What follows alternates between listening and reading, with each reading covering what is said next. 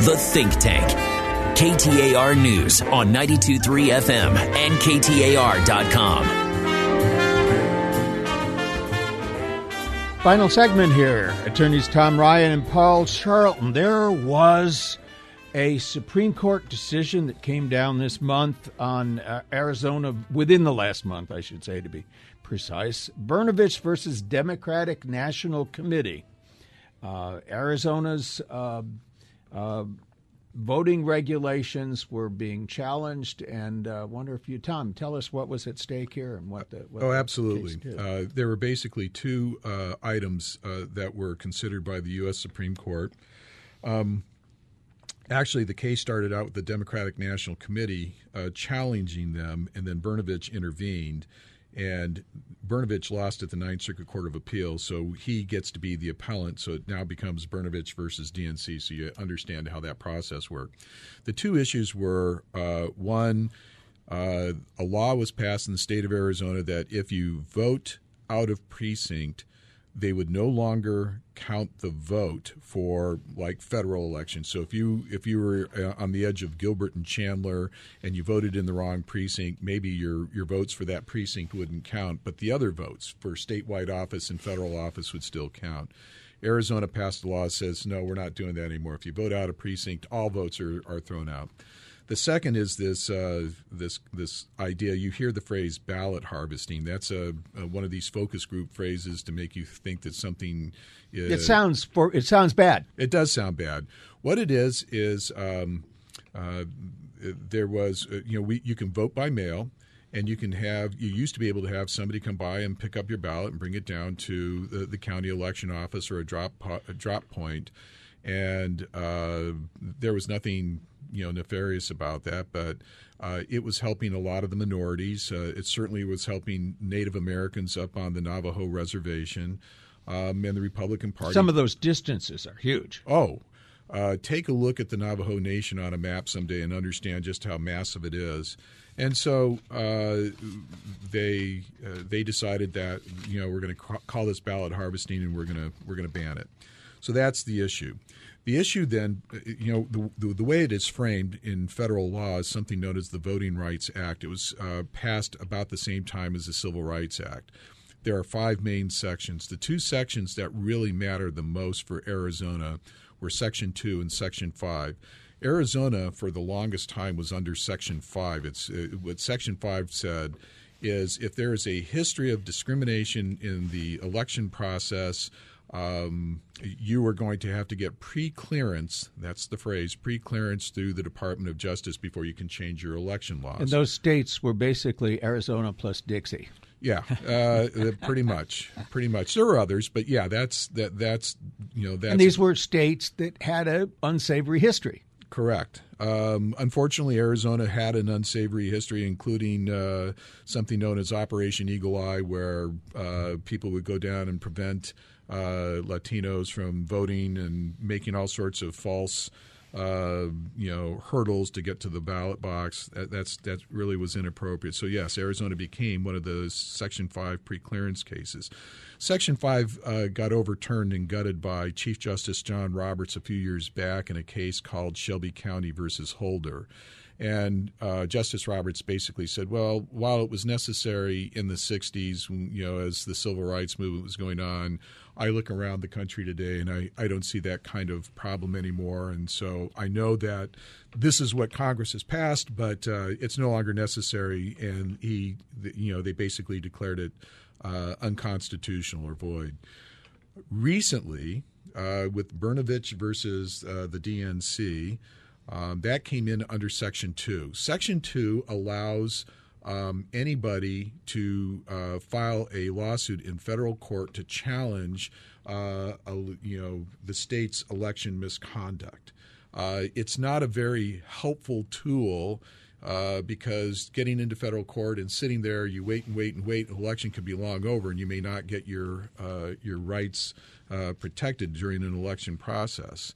But what happened was Justice Alito, who wrote the majority opinion in this case, said, well, we see what Section 2 says, but again, it's no longer necessary. And he didn't void Section 2, but he pretty much gutted it and said, "Look, a little bit of problems that are caused here, whether it affects 1% of the African American vote or 2% of the Latino vote, that we would consider that within the margin of error, and you can't say that proves racism, and therefore we're going to say, so you're going to screw a few folks out of votes.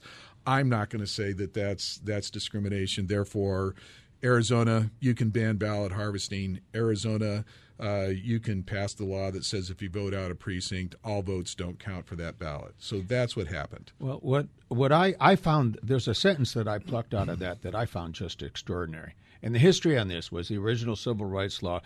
You had to prove intent.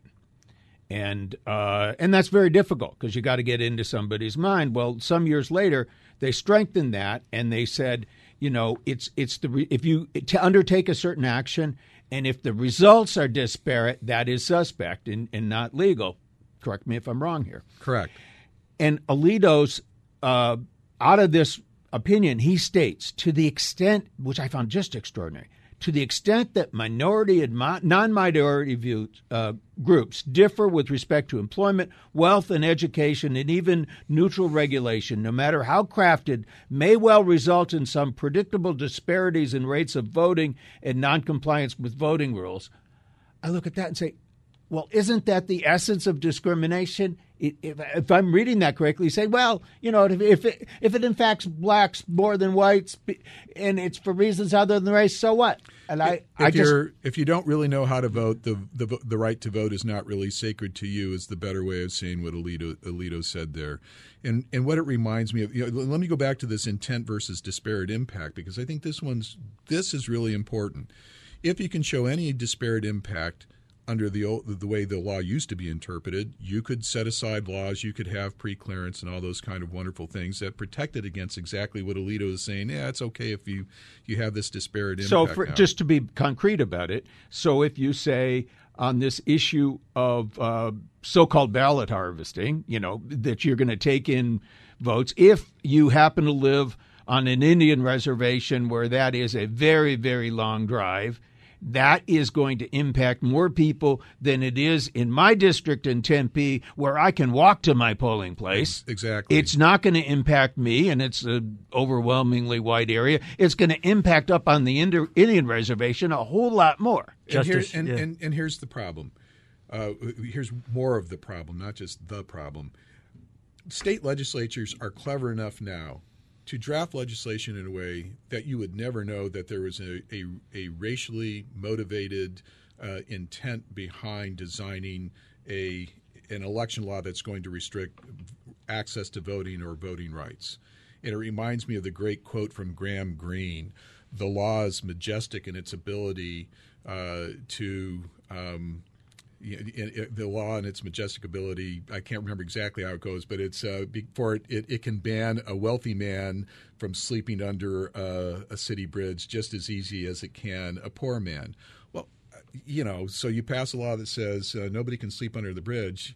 Well, we weren't trying to impact the poor people. We just wanted to make sure that didn't happen. Well, wealthy people weren't ever going to be doing that anyway. It's that kind of a thinking that Alito is expressing here, and it's sad because Americans have always considered the right to vote for everybody sacred, and Alito is saying, nah, not really, and that's what he's saying.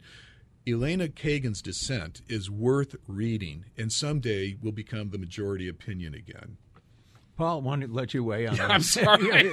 We've had a monologue here. It's like a Barbie doll. Pull the string on the back and let me rip. I'm sorry. It is interesting. And we got about a minute to go. So. It is interesting. Justice Alito's phrase, I believe, was a mere inconvenience doesn't rise to the level of a Section or Article 2 violation of the Voting Rights Act. And Justice Kagan, as Tom said that you were reading that statute far too narrowly.